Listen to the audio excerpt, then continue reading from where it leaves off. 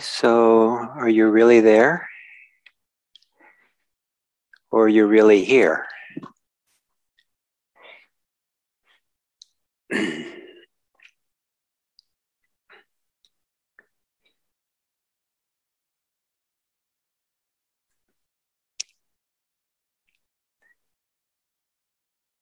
So when the conditions are right, wisdom comes. And we can be responsible or caring or focus on creating the conditions that support the arising of wisdom. And one very important form of wisdom, maybe central to this early Buddhist tradition, is insight, wisdom about anicca. Anicca is the Pali word, and it anicca. And most commonly, it's translated into English as impermanence. But many people, when they hear the word impermanence, there's a very strong association of it referring to the idea that sooner or later things will end. Things are not going to be here forever. They're finite. And that has some truth to it. But anicca in Pali has a different connotation than things will end and that's it. But rather, it means that things are inconstant. It focuses on the inconstancy of things. And so there are things that are continuous in a certain perspective, but are also inconstant. So for example, breakfast, lunch, and dinner just keeps reappearing for most of us. And so they keep reappearing, they're inconstant, they're there for a while and then they're not there for a while. The meditation sessions of this retreat are inconstant. They're there for a while and then they're not there. Then they start up again. Our breathing is inconstant. The in-breath comes, the out-breath, and the out-breath is, in-breath is inconstant because it disappears and it's followed by the out-breath, which is followed by the in-breath.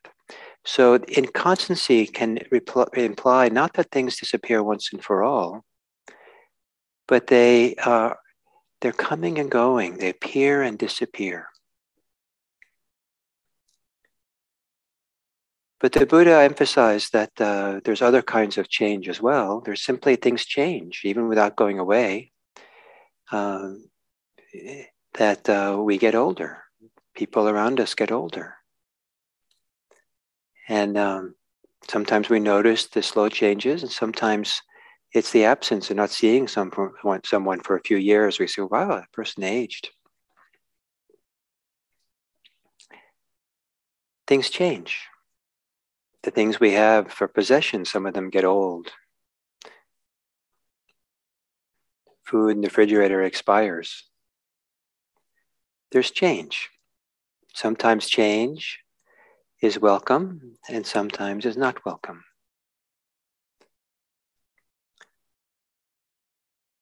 And things become different than what they were. Relationships we have become different. They change. They weren't what they were before. Our interests change and become different. Our priorities change and become different. So one way or the other, impermanence, change, things becoming different, things are inconstant, is one of the central insights of the insight meditation practice and of the early Buddhism. And why is that? Why is it so important?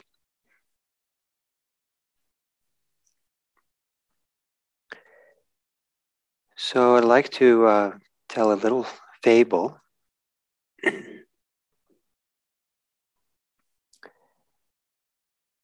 There's a story of,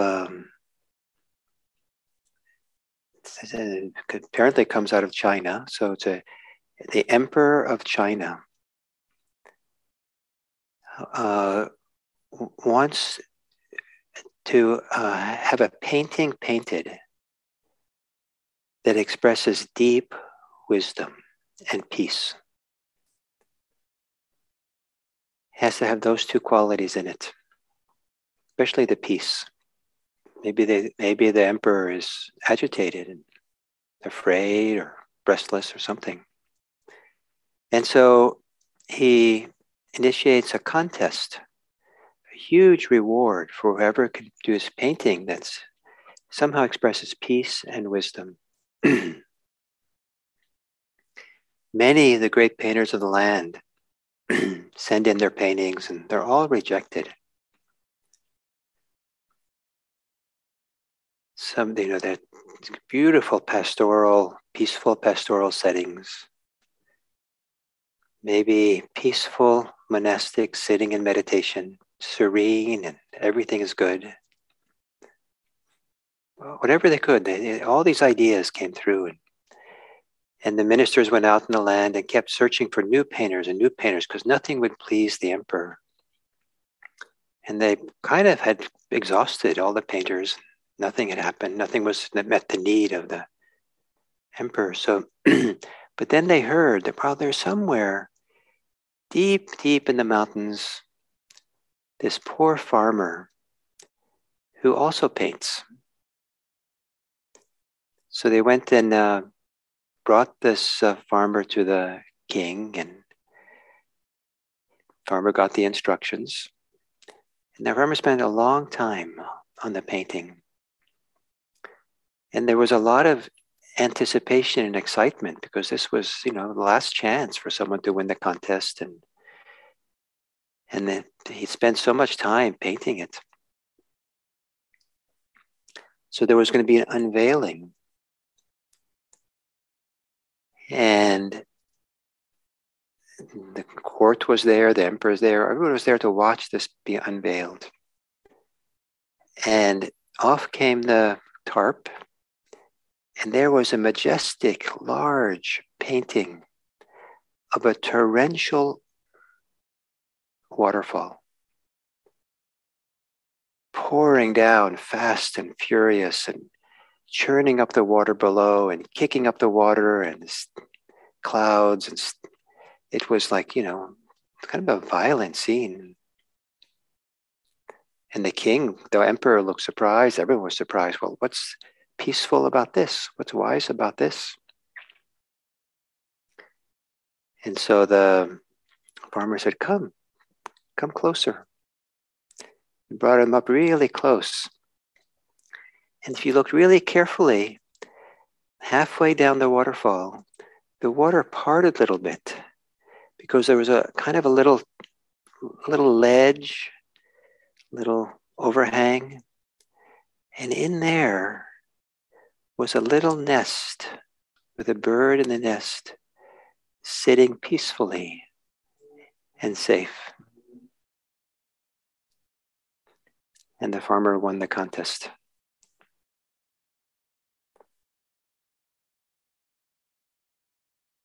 So one of the wisdoms of this painting is don't expect your world to be peaceful. Don't live in an ideal that the world's supposed to be pastoral and there's not going to be any problems. No one you know will ever age and die and get sick. Societies won't get disrupted by all kinds of things. Where earthquakes don't happen. Cyclones. All kinds of things can happen in this world of ours.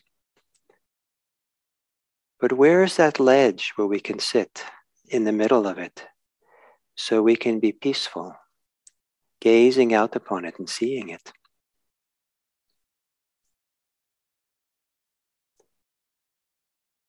So some of you, probably all of us, have had some experience of being agitated ourselves. And the mind is fast and furious, spinning around and can't settle on something and can't even think straight, perhaps. The mind is like a waterfall, furious and violent. And there's not much peace in it. And in that state, there's not much wisdom, not much clarity. And this is what one of the functions of meditation is, to help us quiet the mind down, settle it, show the mind that there's an alternative to being restless and agitated. Teach the mind that the safety that it's looking for is found within. Teach the mind to be more trusting. Teach the mind the preciousness and the value of being present for our experience, rather than being swept away by the floods and waterfalls of our stories, ideas, predictions, and past. It's a deep, deep thing that we're doing for the mind, helping it to trust enough that it doesn't have to be constantly searching and looking and jumping around. So the mind can become more peaceful and settled.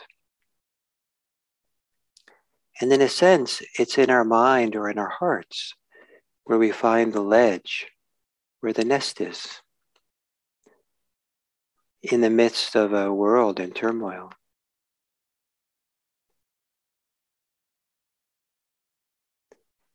And so one of the functions of this meditation practice is to help us find that.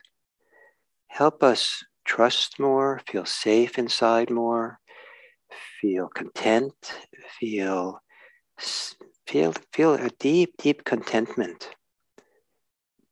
One of the great teachings that my Zen teacher gave me, I thought it was kind of an offhand comment one day. He said to me, just to be alive is enough. And that touched something inside of me that immediately something shifted. Immediately I knew something. I knew, yes, all these feelings that I had, that I'm not enough, that my life wasn't enough, that there had to be more and get more and have more and attain more and prove more, weren't needed. There's something about just being alive is enough that helped something inside of me settle and relax. It didn't make me a passive person in life. I like doing, but it changed how I did things. I don't do things so much because I need to do them anymore, but I do them because it seems like the right thing to do and helpful thing to do, or I like doing it. Just to be alive is enough. What happens to your heart when it hears that? Just to be alive is enough. Maybe there's a little bit less wanting, fixing, searching, maybe even running away. Maybe we begin finding that ledge in the waterfall of life where we can sit quiet and dry in our nest and look at the world wisely in a way we can't look wise when we're agitated.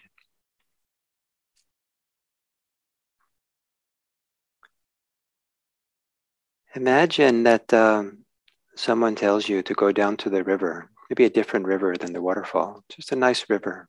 I remember the book Siddhartha by Hermann Hesse. The Buddha, Siddhartha was sitting by the river. But imagine someone tells you that, sit by the river. There's a lot of wisdom in rivers and a lot of insights to be had. The rivers are precious and valuable.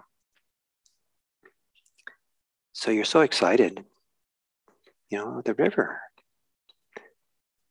But, you remember that, your instinct is to, you want to have it. You don't. Rivers keep going. They just flow by, but you want to kind of possess the river. You want to have it. It's precious, it's important. So you want to have some of it, and keep it, and make it your own, and maybe then you can show it off to your friends and something. So you bring a bucket with you, so you can get your very own piece of the river. And you dip the bucket in the river, and you have your river.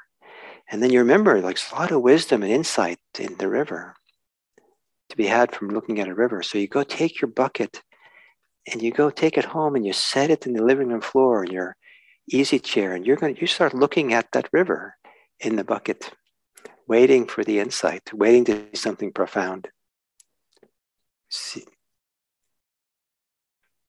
Not realizing it's no longer a river. You can't grab a piece of the river and take it with you. It's no longer a river, then it's water.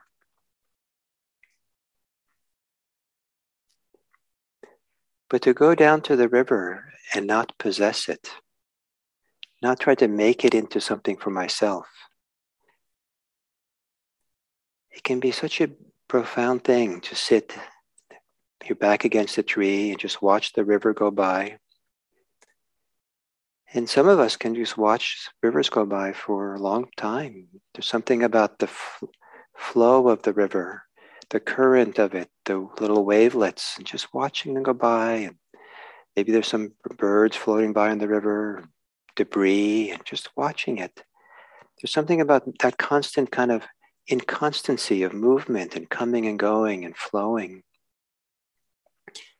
that's much more settling for the mind than staring at the bucket of water, waiting for something to happen. There's something that lets go and relaxes sometimes in just kind of watching, and it's possible even get absorbed in the flow of the river.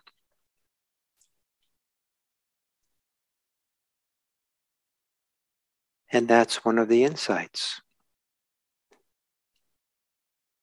That the part of the value of starting to noticing the flow of change, the flow of constancy, the flow of things becoming different and moving, is that it's possible that's a place where something in the mind begins to thaw, relax.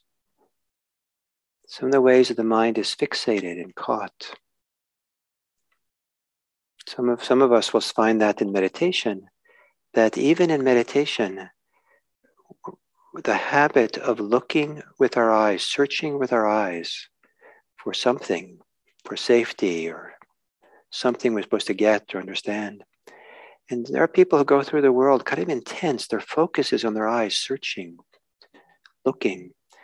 And even with the eyes closed, there's still this energy of the eyes looking, kind of like. But if you kind of settle back and watch the flow of reality, things coming and going, something in the eyes can relax and soften.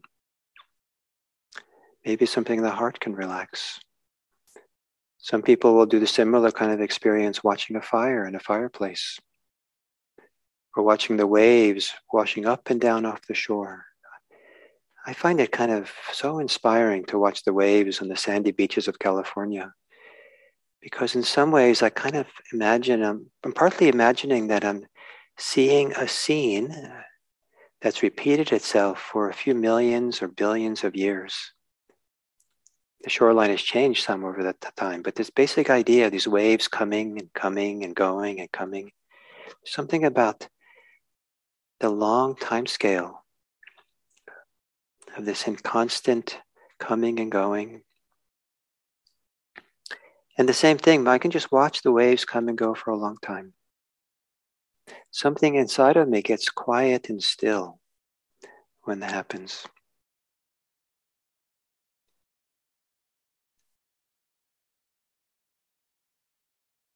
But to be able to kind of really relax into that, it helps if we have stability. We feel enough contentment that we're willing to kind of be here with our experience. and have certain confidence that we're safe and this is an okay thing to do. To sit here and watch the river of our breath, river of breathing, coming and going, the in-breaths washing up across the shores, the sand beaches of our chest and our torso, and washing out with the exhale. So over and over again, all the little changes and sensations, just kind of getting absorbed and just watching that. It's not an easy thing to do because the mind has all these other things it wants to do. Because it's afraid, or because it wants things, or because it's aversive or impatient, or all kinds of things. The mind pulls us into the world of the mind. But to have this settle, the mind and heart settle, so that we can get absorbed in a certain kind of way, completely kind of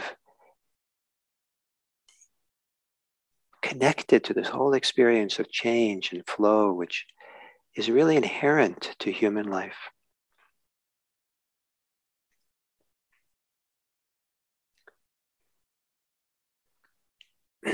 So it's maybe helpful to appreciate that when we're involved in the world of thinking, it's hard to see how our experience is shifting and changing all the time.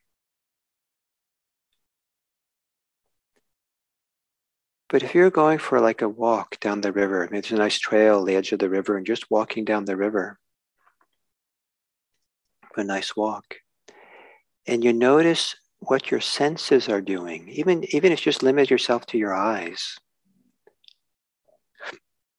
Your eyes are every moment is taking in a slightly different sight, a slightly different, seeing.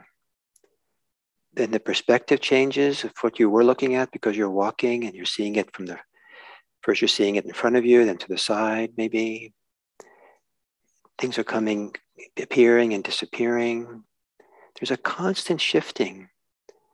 And this constant shifting of what the eyes see is part of this inconstant world that we enter into.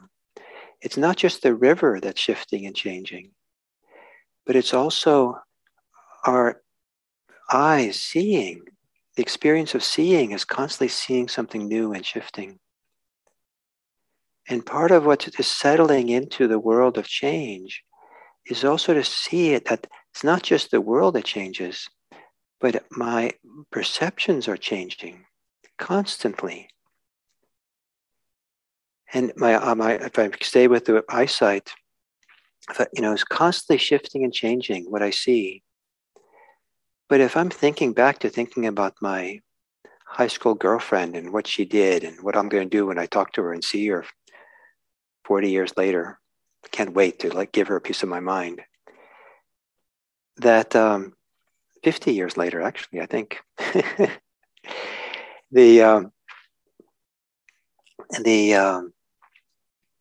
I don't pay any attention to the shifting, changing nature of my perceptions. And in fact, that girlfriend of mine, she hasn't changed one bit in 50 years.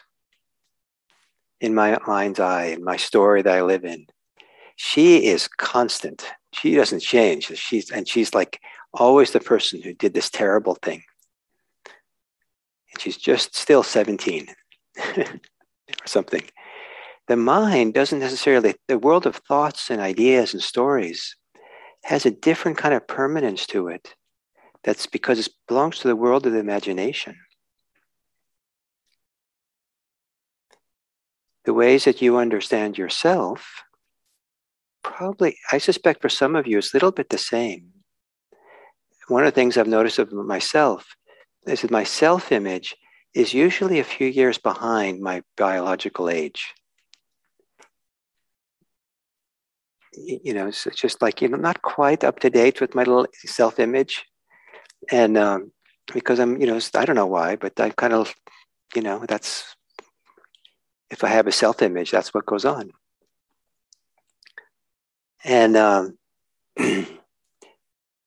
so we can have ideas of ourselves, stories about ourselves, and we can lock ourselves into a kind of permanence, into kind of like, this is who I am. And we live in the ideas that I'm unchanging. This is how I am. I'll always be this way. Remember when some years ago I had surgery, and they gave me pain medication, and I didn't want to take it for very long. So I took it for a couple of days or something, and then I wanted to stop, and that worked out okay. I think I stopped on Saturday, and on Sunday I had all these feelings like, I'm really coming to the end stage of my life. It's all downhill from me now. My son, who was, I don't know, 20 or something, or 19, he's on the upswing of life. He has everything in front of him. He's going uphill. It's all good for him. But me, I'm not down. I'm going down, and it doesn't make sense to do anything anymore. And I can't really start any new projects or do anything. Just like nothing really works anymore. And I'm just like, I'm probably have a foot in the grave already. Anyway, I'm so old. Something. But it was this feeling, this bodily emotion those were kind of the words that went with it. So I mentioned this to a friend of mine later in the day. I was talking on the phone, and she said, Gil, that's the pain medication. That's the withdrawal. That's your symptom of the withdrawal. And I said, oh, okay. And then as soon as she told me that, then I didn't believe those thoughts anymore. I'd been hooked into them. Like, this is it. And sure enough, the next day, they were gone. It was a physiologically induced kind of despair. Isn't it amazing what the body will do and physiology will do? And I believed it. I got hooked in. So that's a world that the world of thoughts and ideas gives permanence to things. But the world of perceptions is constantly shifting and changing. Pay attention to your ears hearing. And there's a constant flow of change, of inconstant sounds. Some come and go, some go forever, don't come back. But shifting and changing. When you're eating your food, next time you eat some food, the sensations of your mouth, taste and all the different sensations of your mouth that come when you eat are constantly shifting and changing. Whereas my mind might be thinking something like, I never liked broccoli. Why am I eating broccoli? Why did they give me broccoli? And I'm in this world of how things always are. And I'm this person who doesn't like broccoli. And why do they always give me broccoli, even though it's only this third time they've given it to me? My mind already is making stories. But the world of the mouth, it's just all these shifting and changing perceptions. The sensations of your body are the same way. We might have ideas about the body being one way, and might have ideas of it's always this way. But the actual experience the body has of itself, the way the touch senses in the body work, and you probably find that in some way or other, it's constantly shifting and changing. And if you can find something in your body sensations not shifting and changing, if you become real intimate with it, you probably see that that also is changing and shifting. So part of what we're doing in this practice is not only appreciating that things are changing and shifting and moving and finding some stability, inner stability in the midst of it. That inner stability is also then allowing us to shift the attention from the world of ideas and thoughts, which most of us have been doing for a very long time. And, some of you maybe have been very successful thinkers, and I don't want to disrespect how successful you've been and, your track record with thinking. But if you're anything like me, my success rate in thinking is pretty abysmal. My ability to predict the future, imagine, plan the future, how many times that the future turned out to be different? How many times have I thought the same thought over and over and over again? How many times have I rehearsed something over and over and over again? I think that at some point, we have to appreciate that we've given the thinking mind a reasonable chance to show it what it can do. And it's a little bit, maybe slightly foolish to believe for the millionth time that the answer, the solution is just on the other side of that thought, just the next thought over. Yes, that there's going to be, that's where it's all going to work out. Maybe, at least for a 45-minute period of meditation, try a different way. And that's dipping into the river of change in your breathing, in your body, in your sensations. Even the river of change in your thinking. It's possible to step away from the content of the thoughts and watch thoughts just appear. Where do they come from? A new thought just appeared. Something fascinating happens in the mind when you see the birth of a new thought. You were just minding your own business and suddenly you think about apples. What's that about? Where did that come from? You don't have to answer the question where it comes from, but just, wow, it just appeared. And then you probably had thoughts yesterday. Some of them you don't even remember you have now. But even the ones you remember, some of them, like, are they as compelling as they were yesterday? Where do they go? Just step back and just watch the process of thinking. And we'll see that there too, there's a constant stream and flow of change and movement. And so there's stepping back to see the change.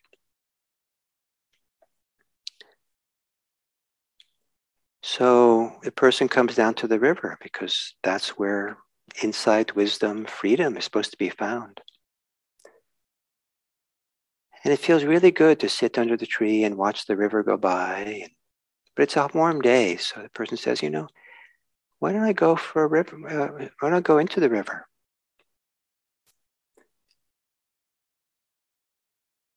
And the person's a little bit foolish, so they're standing in the river and say, well, maybe I should stop the river.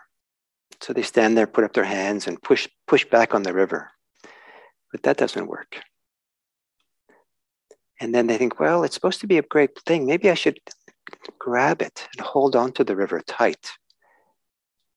But that doesn't work. So what's a nice way to be in the river?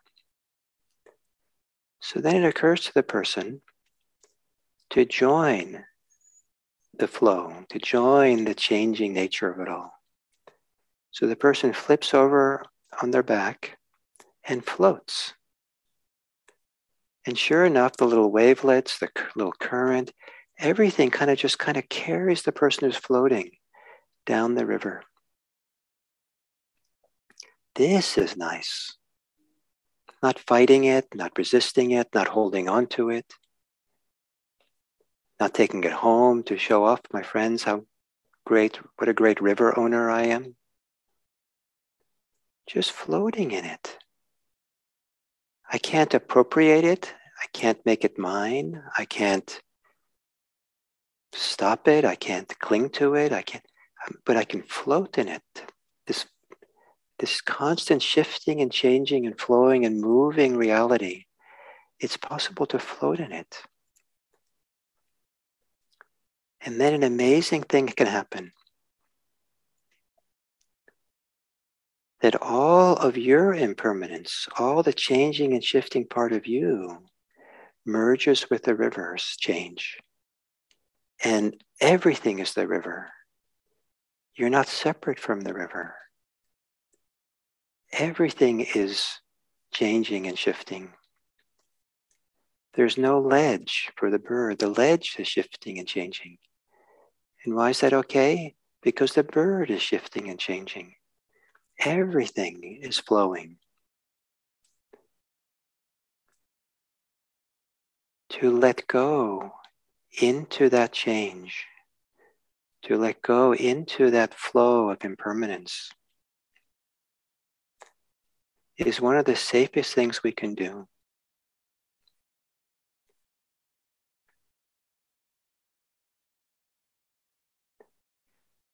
So there are 3 levels of seeing anicca.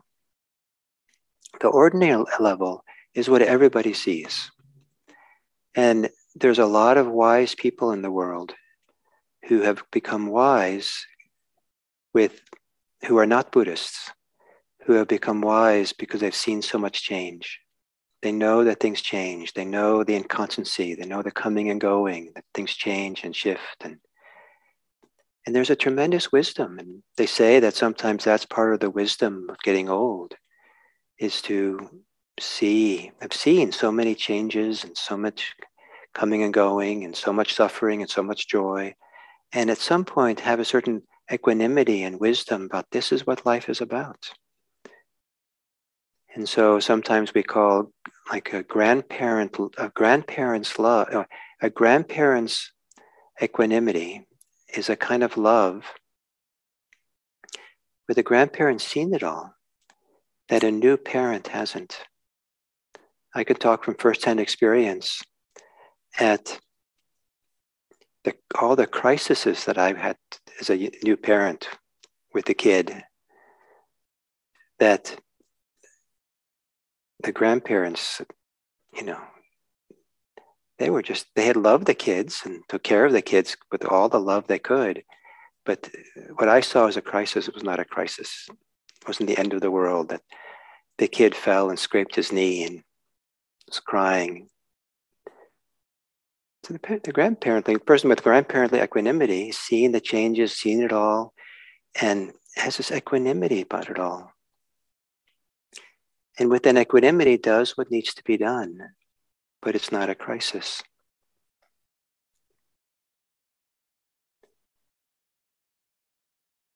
And then there's a second level of seeing anicca, and that's the insight meditation level. And that's, in a sense, stepping away from the ordinary way of being in the world, taking a break from it, taking a vacation from the ordinary way we think about ourselves, try to find our way in the world, prove ourselves, apologize for ourselves. It's kind of like time out. It's kind of like you've come to a free zone when you do insight meditation, where it's kind of like a judgment-free zone. It's a self-free zone. You don't have to bring all your self-ideas along. It's a not needing to prove yourself free zone, not needing to apologize for yourself free zone. It's not needing to solve your life's problems kind of free zone. And to be able to kind of put those things to rest enough, because you have something better to do, a settling, a deepening, a connecting here, so that when you're well enough and absorbed enough and peaceful enough, what becomes revealed is how all experiences you're having are a river. All experiences you're having are coming and going and appearing and disappearing and changing and shifting and flowing and all the time.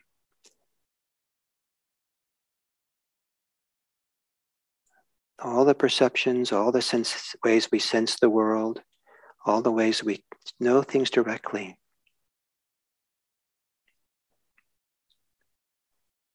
And so that's the second level of seeing anicca, the insight level. That comes when the conditions are right. I think of it as a revelation. When we're settled enough, quiet enough, peaceful enough, receptive enough, willing enough just to be present. And then there's the third level of anicca. And that is, it's not really a mental understanding, though I can explain it that way, maybe. But it's more a realization that the heart has or the body has.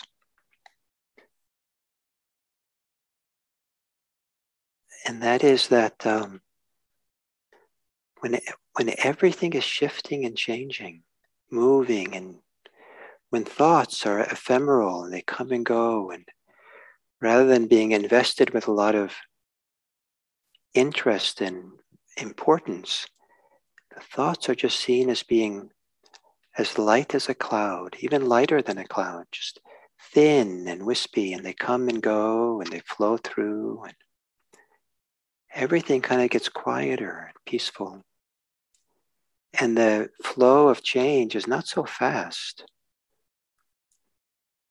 but it's still, everything is flowing. And we realize, just like you can't grab a fistful of water and come out with water, fistful of water in your hand.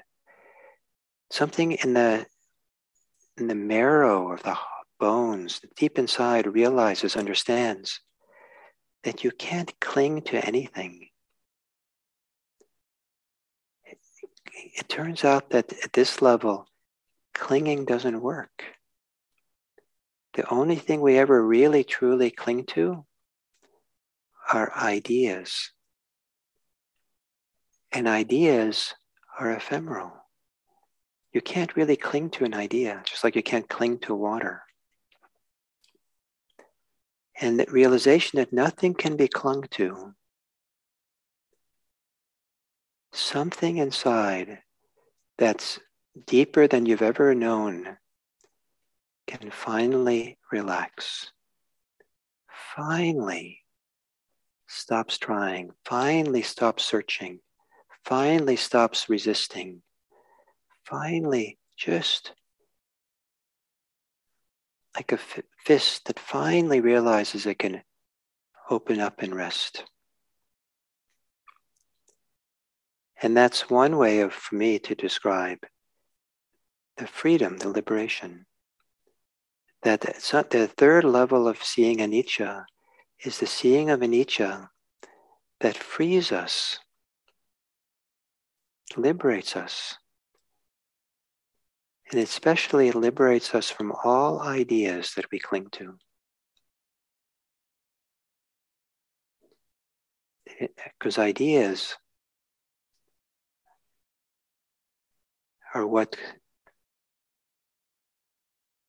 paint the world with the idea of permanence.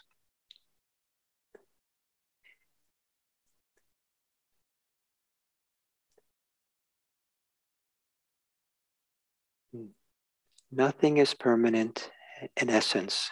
In the world of experience that we're having, everything is changing and shifting.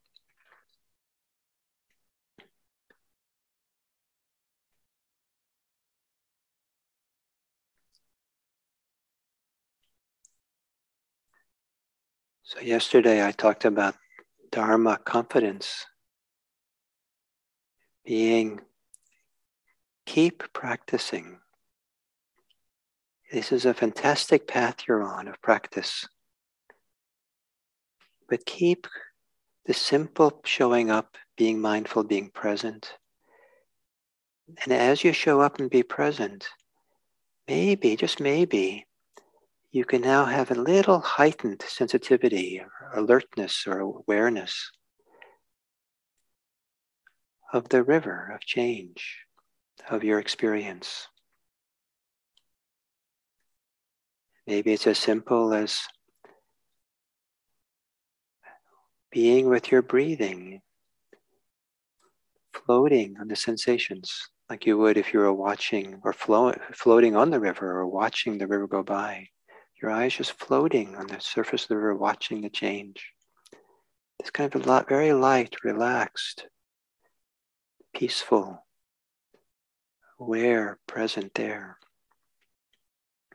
Maybe if you have a lot of emotions, it isn't, the task is not to fix the emotions. The task is not to do away with them or judge them or define yourself by them. The insight task is to respect them enough, let them be there. And lo and behold, if you allow your emotions lots of room to be as they are, and you really are attentive, they too are part of the river. They too are moving and shifting, which I like to believe is part of the reason emotions have the word motion in them. The E part of emotion means out, moving out.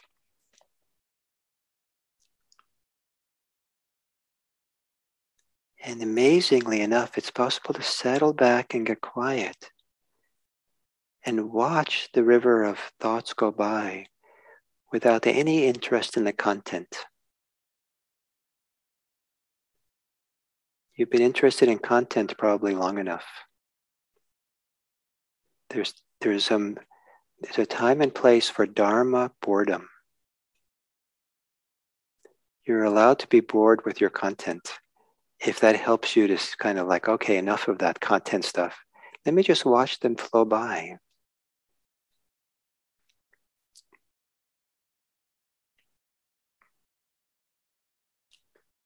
And if what I'm saying doesn't make any sense or doesn't seem very appropriate for where you are with your life right now, your situation right now,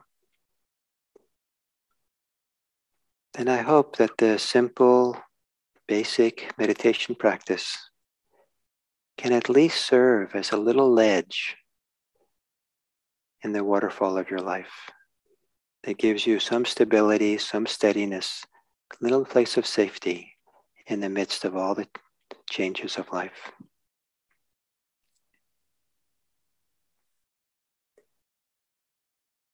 So thank you. And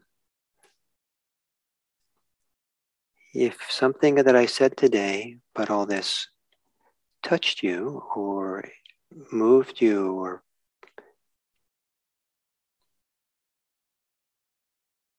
pointed to something that seems like it's significant, I would suggest that you don't just rush off now at the end of this talk to go off to do whatever's next, but stay a little bit close to yourself in a simple, quiet way. So maybe without even, you don't have to think about it too much, but let something digest before you go off to the next thing. And thank you very much.